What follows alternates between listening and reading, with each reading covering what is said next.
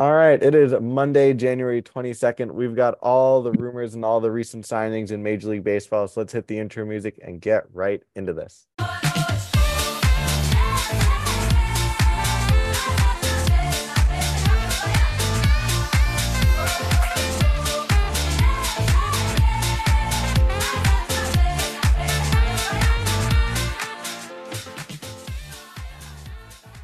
Hello and welcome to this edition of Side Retired. It's Dylan Campione, Nico Fernandez, and Henry Kalani as always. And again, the baseball hot stove remains cold as ice, as not a lot of signings. We did have Josh Hader, but that's about it. We've got a Hall of Fame announcement in a couple days, but that's about it.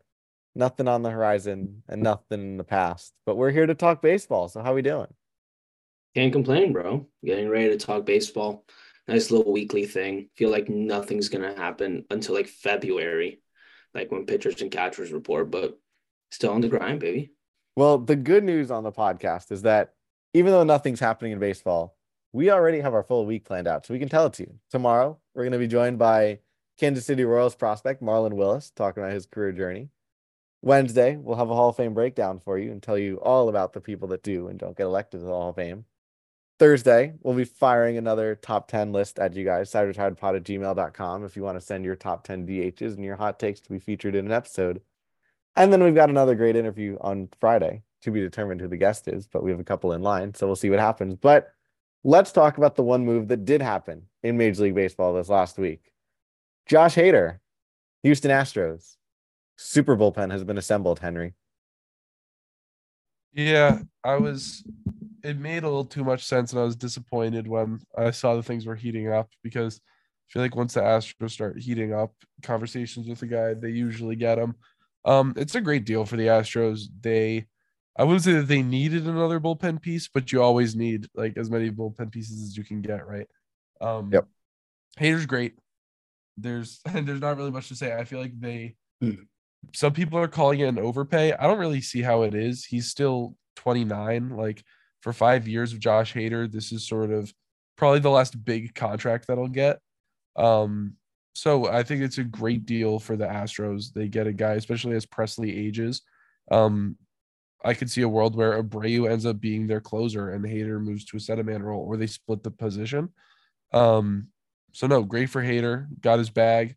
And the Astros got their third guy that creates a real three-headed monster from seventh, eighth, and ninth. Nico. Yeah, everything you said is completely true. I mean, Hader, best lefty reliever in the league, dominant when at times. I think that we're kind of jaded by like that small first stretch that he had when he got traded to the Padres, but the guy's elite. I mean, when you're talking about top closers in the MLB, he's up there, minimum top three.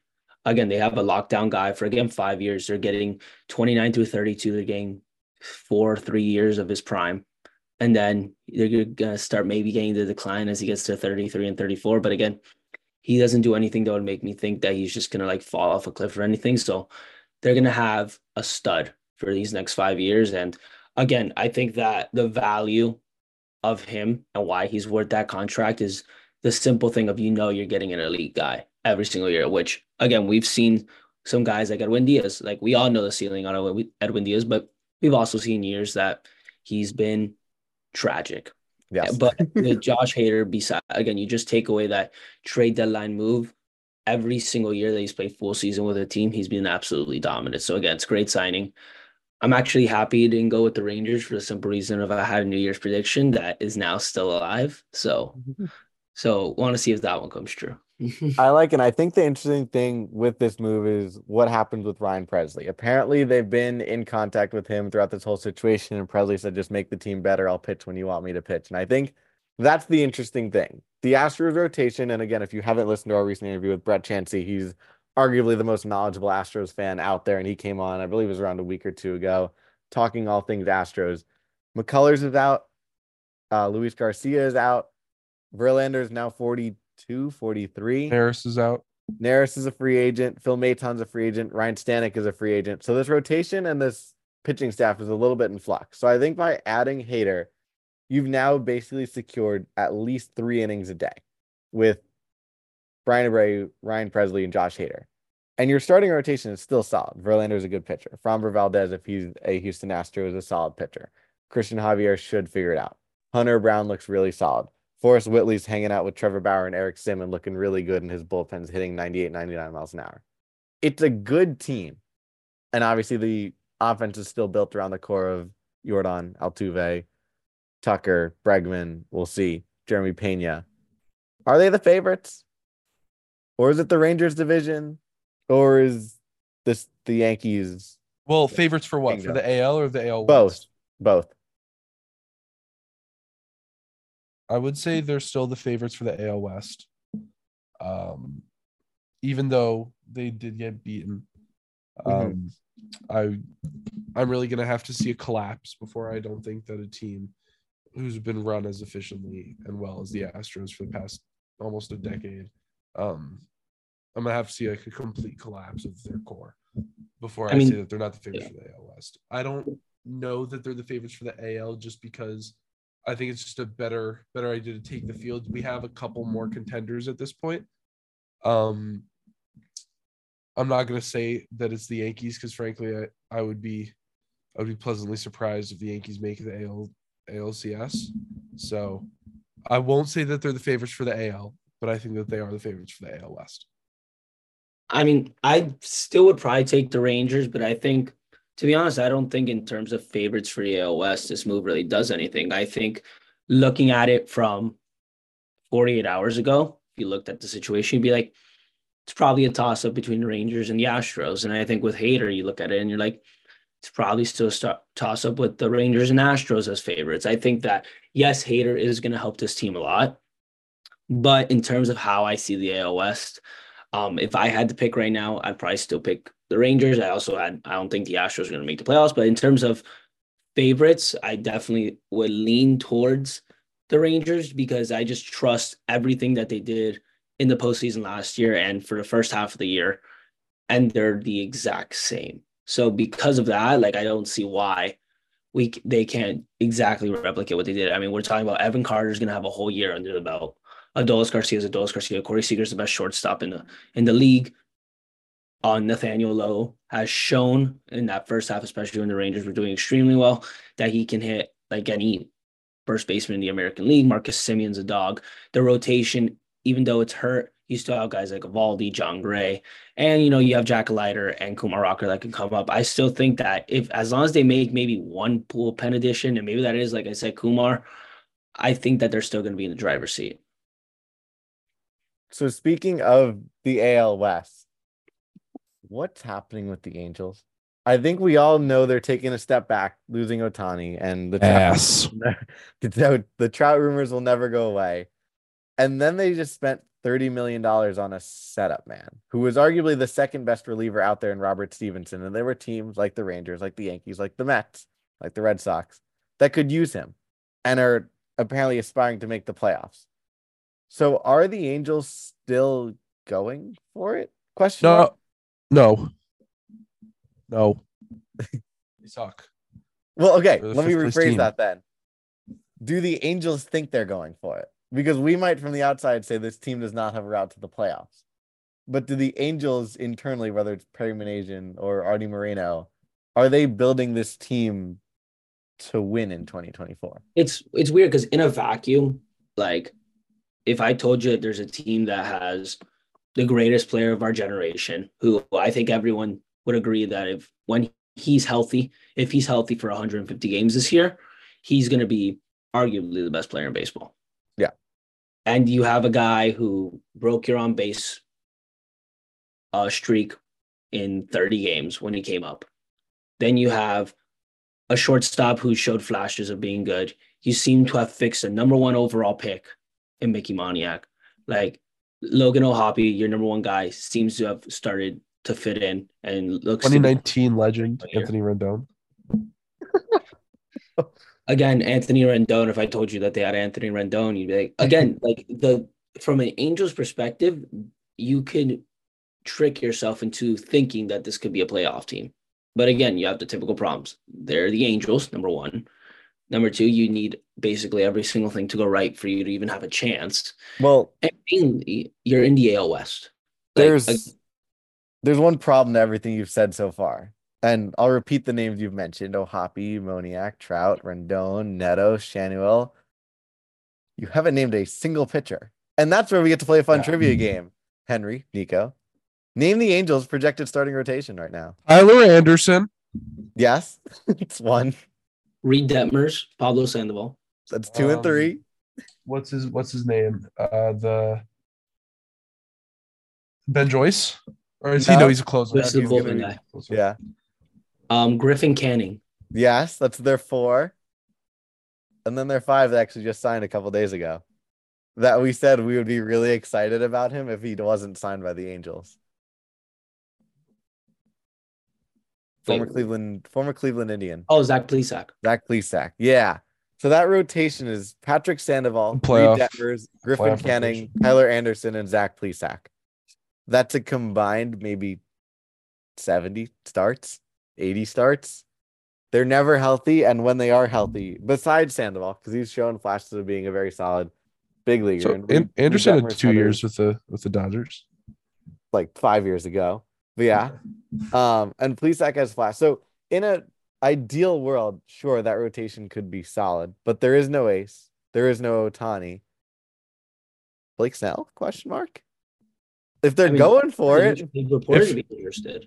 If they got Blake Snell, I'd still think they're finishing 4th in the AL West. I would agree with you. Like the thing is, the reason I do think that they think that they can make the playoffs, because I think that they're like, if every single thing that we do goes right, literally every single one, we can make the playoffs with a wild card spot. Number one, again, you still have to deal with, we haven't even talked about Seattle in this AL West. I mean, if there's a team that you could pick to break out to surprise everyone, it'd be them. I mean, Julio could have an MVP year this year. mm-hmm. And that's the 3rd best team in the AL West. We have that. You still have the Houston. The only team that you can say at your best, at the Angels' best, they can be consistently is the minor league A's. That's literally the only team. But again, they beat them. Exactly. But again, they could. Can they beat Brent? Trout's healthy, they could, yeah. Well, I don't know. The A's have the power of the Coliseum this year in their final season. No. Before they've had rumors also that they're going to move to like Sacramento for 2025 through 2027. Stop it. That's a story for a whole nother day. But I think the weird thing, and you just mentioned them, and since we didn't know what to talk about on this episode anyway, this can be an AL West little preview. Seattle's interesting. J-Rod's really good. And you can go back to our center fielder episode. The lineup's not good. I know we made fun of the trade a couple of days ago, especially David. Mitch Haniger is expected to hit 5th in this lineup. Okay, I'm not worried about their pitching at all. Right, I agree. I think that their pitching is really solid. Castillo, I think Gilbert, there's Kirby, Miller, Woo. Yep. Yeah, that's solid. Yeah, no, their lineup isn't great, but I feel like they need one more piece, right? Because this team is so streaky, especially at the plate, right? There would be times where they would win like 20 of like 23 games because their guys got on a hot streak, and then you'd go a month without hearing anything from the Mariners because they were playing like 350 ball, and it was, they just fell off the face of the earth. So they need an air of consistency. I mean, David seems to think that Mitch Haniger coming home will fix the fact that he was horrible. I don't know that it will, right? I think like time is the ultimate enemy of the Major League Baseball player.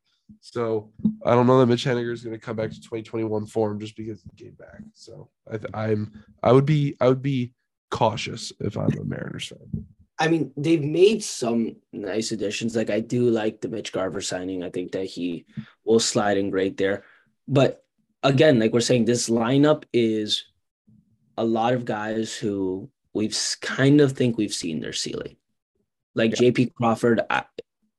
Is this what JP Crawford is? Respectfully, JP Crawford is not doing what he did last season from. Exactly. Like, do we really think if JP Crawford goes and replicates it? Okay, but he's definitely not going over what he did. That's his career year. I feel like maybe he's able to get back to that. And even if he does, that's it.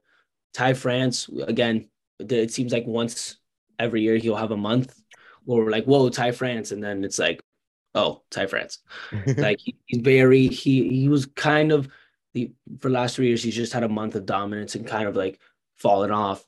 Cal Raleigh, I mean, Cal Raleigh, kind of know where you're going to get with him. He's going to be a good defensive catcher, hit a lot of bombs, low average. It's like, where do you see the guy that's going behind Julio Rodriguez? Is it JP Crawford? I don't think JP Crawford is enough when we're talking about lineups in this league that have guys like, again, Adolis Garcia, Corey Seager, Kyle Tucker, Jose Altuve, Yordan Alvarez. Like, it can't be those lineups, the ones that you're going against. And then you have Julio Rodriguez and your next guy is JP Crawford. It's just not the same in the AL West. If we're talking about another league, be different. Their route, as of now, their route's very simple. You have to have every single win. You're going to win because they only scored 2 runs. And you scored 3. It's that 2024 Marlins, which again, like the reason I like them is because if you look at their rotation, that's not out of this world. I mean, Julio, Luis Castillo, you know he can be dominant. Logan Gilbert, very good. Bryce Miller, very good. Woo, very good. Emerson Hancock's in the farm system, very good. Looks like he's going to be a stud. You have the guys to make that happen, which is why I still have some faith in them and definitely for like a wild card spot.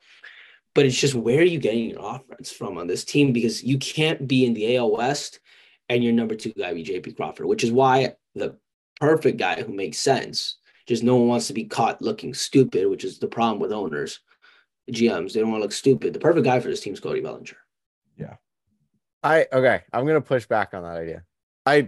I like it in a vacuum, and I'd like the Mitch Garver deal in a vacuum as well. But the problem with getting Mitch Garver is it locked them in at DH.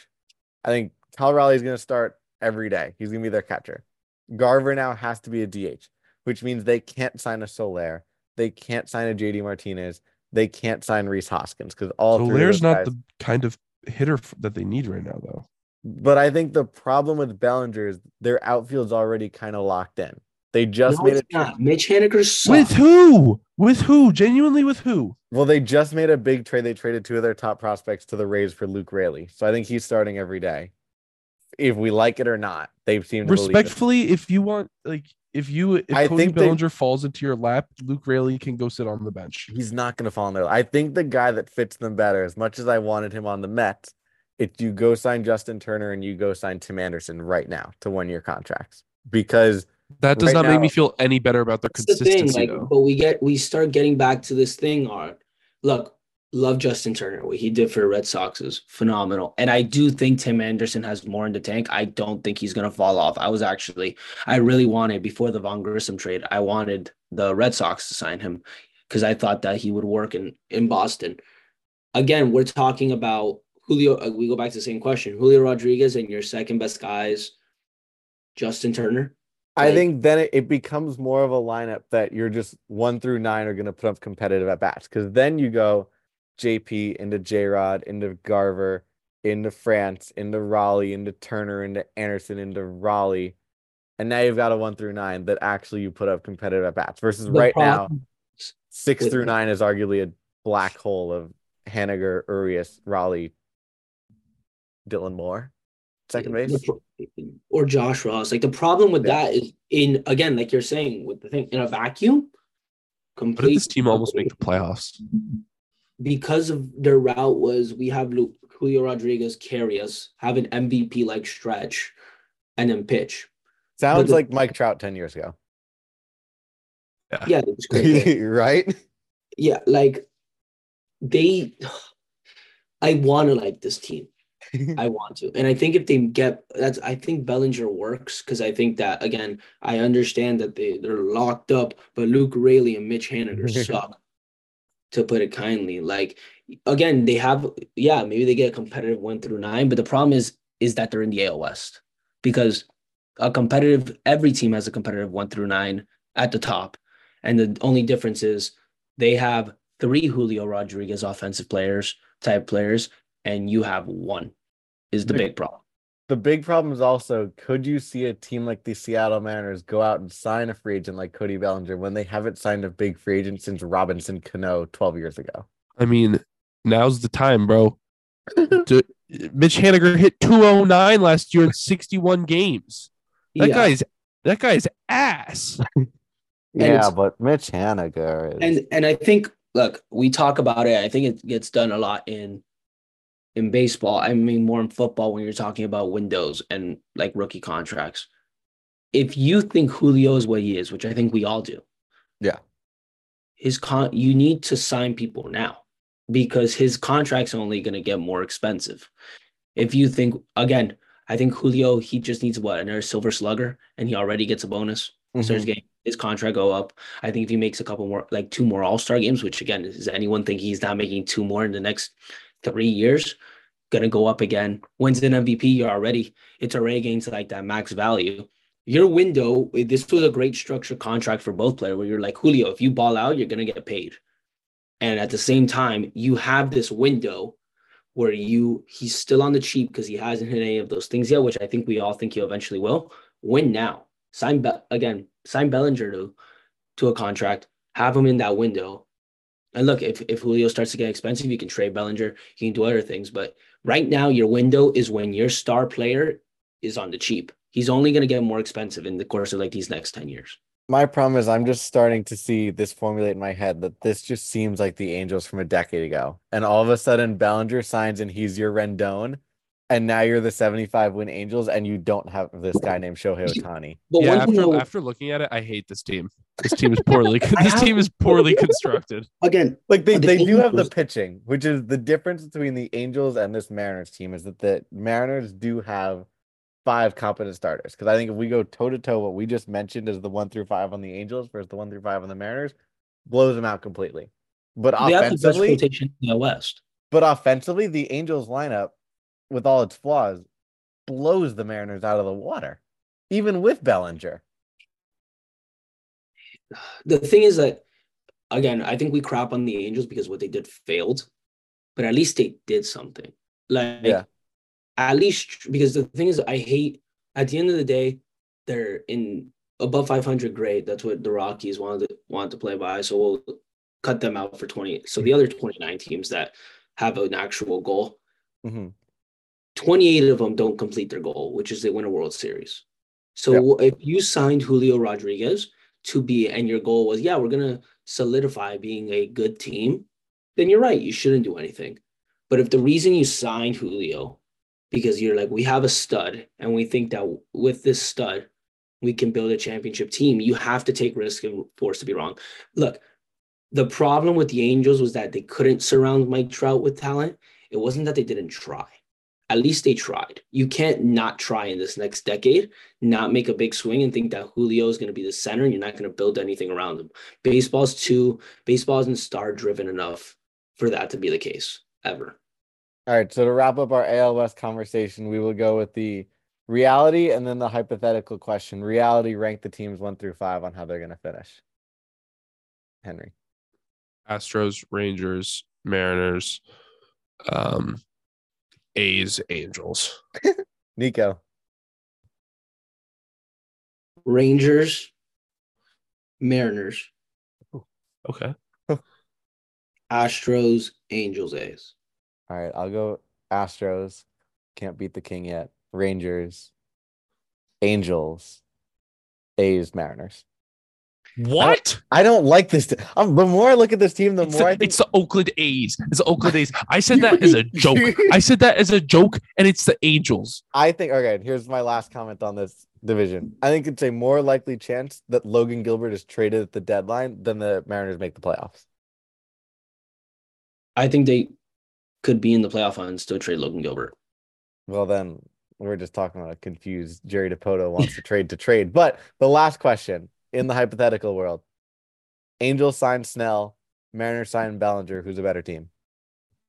No other changes. Conclude their off seasons with those two. Mariners. Am I predicting or just like objectively? Either way, it's the Mariners. I'd say Mariners, but I think if the Angels sign Snell, their ceiling's higher.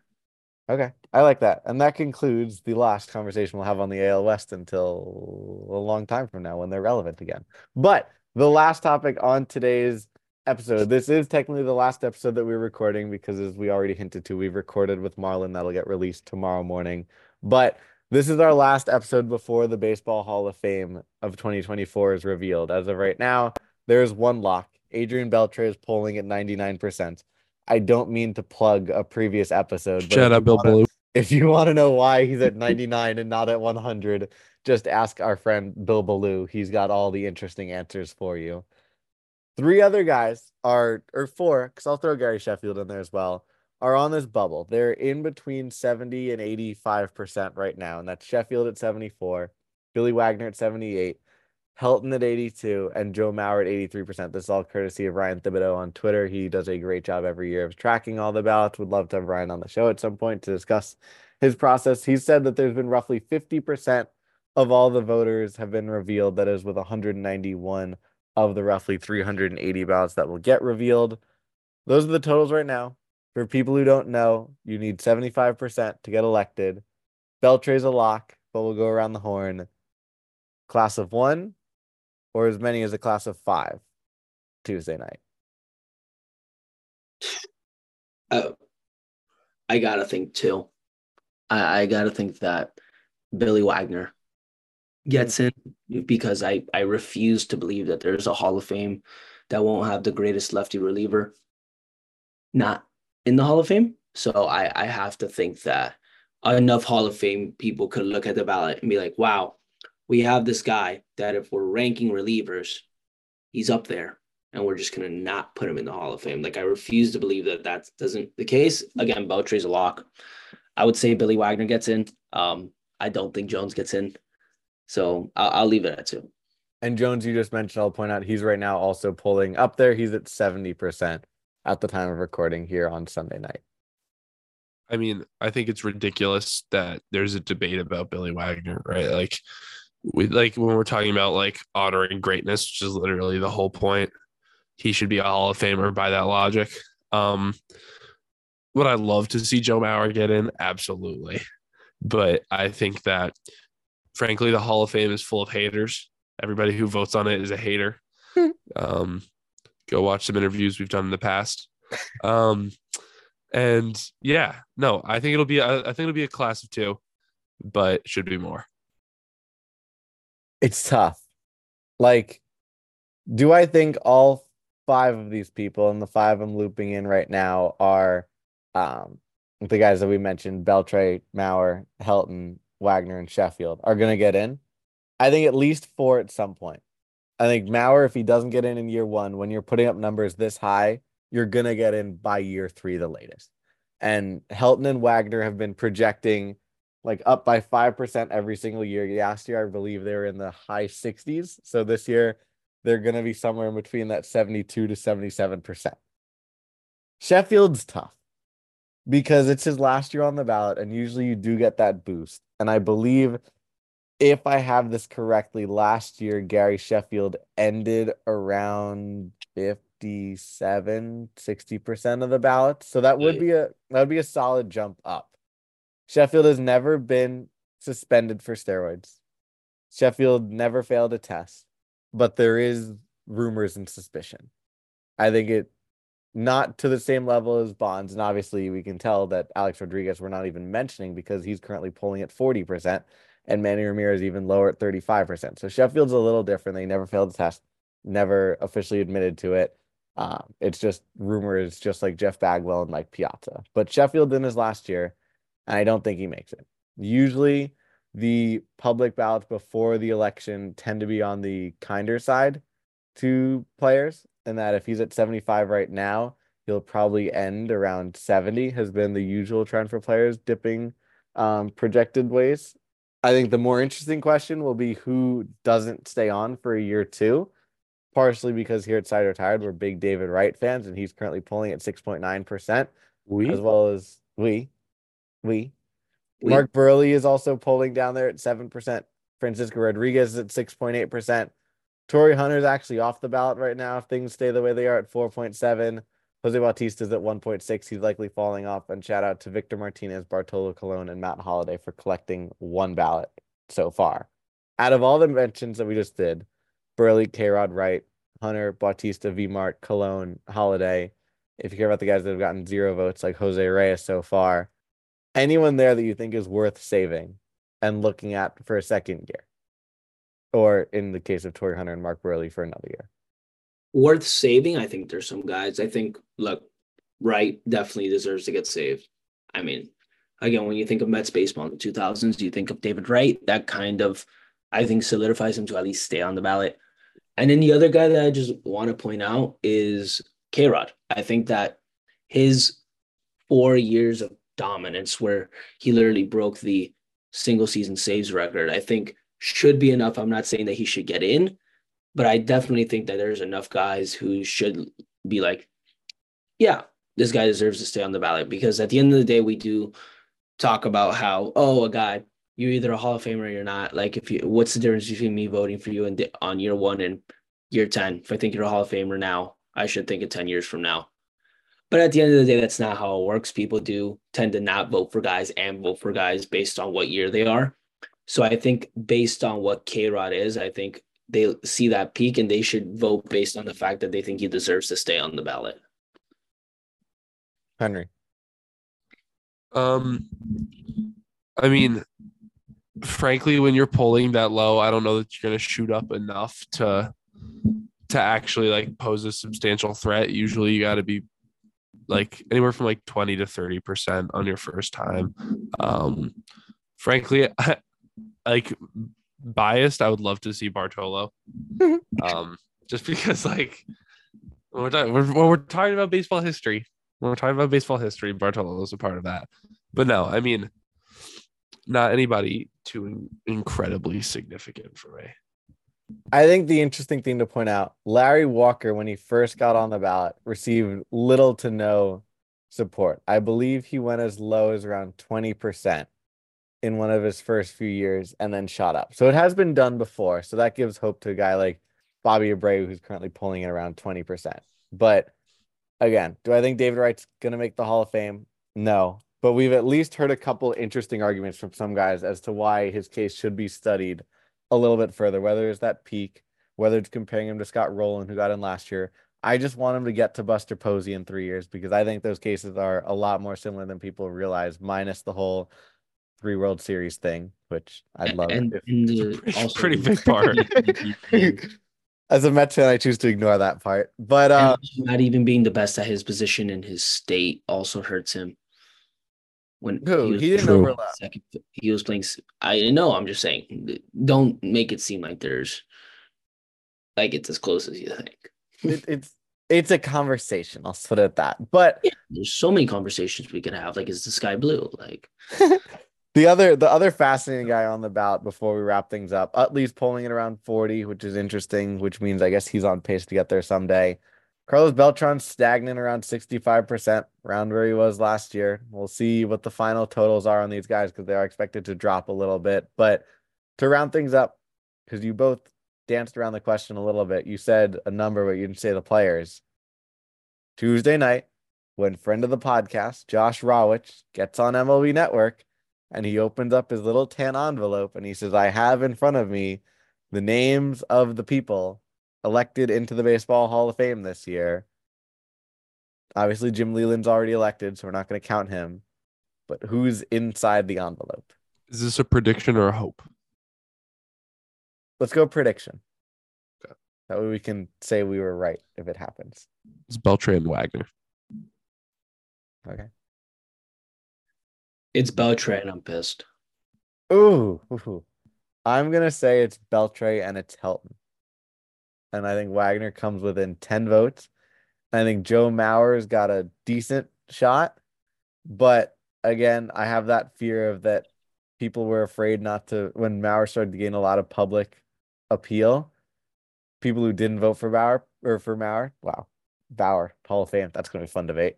No, what are you talking about? All right, you know what? Just keep going. Yeah, it's going to be a super fun debate. Keep going. But no, Joe Mauer, I think, got more votes from the publicly voted people rather than the people that have not revealed their ballot. And I think he ends up sliding to around 65-70%, which means he'll get in next year, but year one's going to be tough for him. But yeah, I think Helton holds on. I think Wagner falls short. Sheffield's interesting. Do you think people are afraid to announce that they voted for him because of the steroid thing? So maybe Yes. he goes Yes. up. So maybe he goes up No. in the. No, No. I think that Nobody goes up. the only person who, I mean, the biggest thing is no one's come out and like basically said that it's okay. Like, for example, like when Ortiz, the comp I would give is Ortiz because for some reason, literally Manfred said like, oh, he had no business being on that list. And I think that helped in a lot of people's eyes when literally the commissioner comes out and says that you shouldn't have been on the report, kind of helps your case. Again, I think I don't know. I think maybe I don't think we're getting a real guy who there's significant rumors around taking steroids. I think the only guy who has a chance at right now is A-Rod. I don't think Sheffield gets in. Okay, I just did a little research because we want to have everything factually accurate on the program. Gary Sheffield has admitted to taking steroids. He said in 2002, in the offseason of 2001 and 2002, working out with Barry Bonds, he used a cream that is considered shocker. a steroid.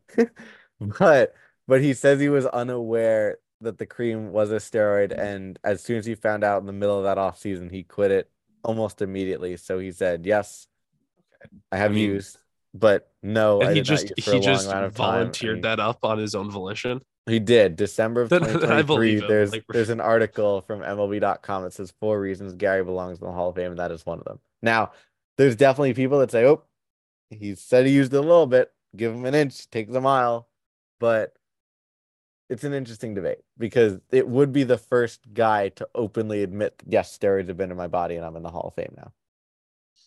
Yeah, I think obviously a different level than A-Rod, who's been suspended twice for injecting himself versus taking a cream for a month or two.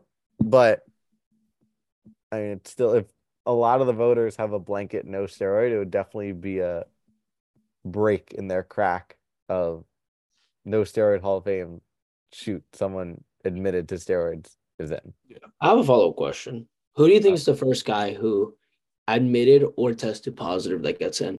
I don't think anyone gets into the Hall of Fame. Well, again, I'm not going to claim that Jeff Bagwell takes steroids, so sorry, no defamation there.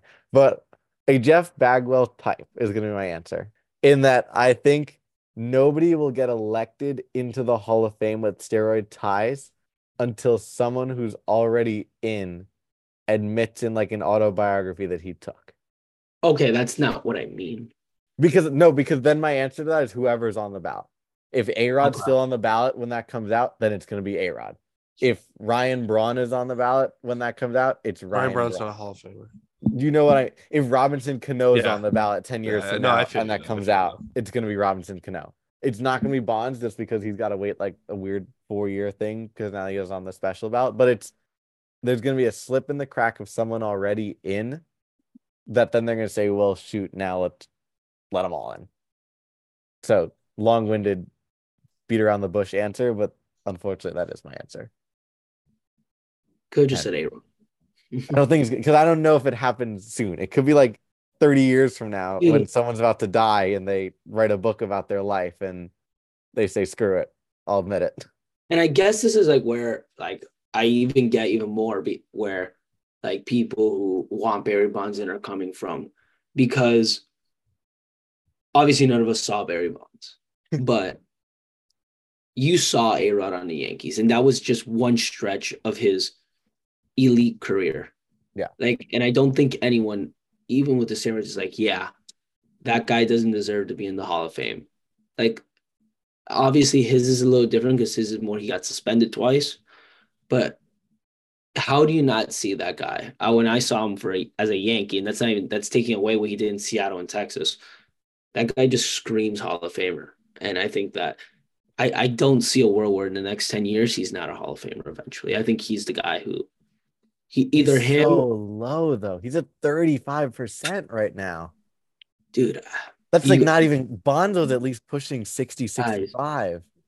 Couple people are gonna retire and they're gonna add new people. I have to think that for some reason or another we're gonna get new voters. Not gonna wish anything on anyone. But I think that I think Barry Bonds got helped a little bit by there being like a new wave, starting to be a new wave, and he got some traction. I think if there's like a second wave of new guys, I think it'll solidify A-Rod coming in. It's a decade. We're talking about a decade.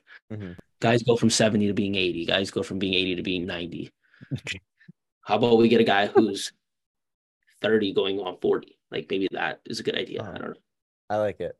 But of course, enjoy the Hall of Fame announcement. Also enjoy our interview with Marlon Willis. We really appreciate his agent, Jason Hoffman, who hopped on the podcast a week ago, setting us up with that interview. We look forward to having more of Jason's clients on in the future. But for Dylan Campione, Nico Fernandez, and Henry Kalani, enjoy tomorrow, and we'll be back on Wednesday with the final results of this Hall of Fame announcement. So for the boys, the side is retired.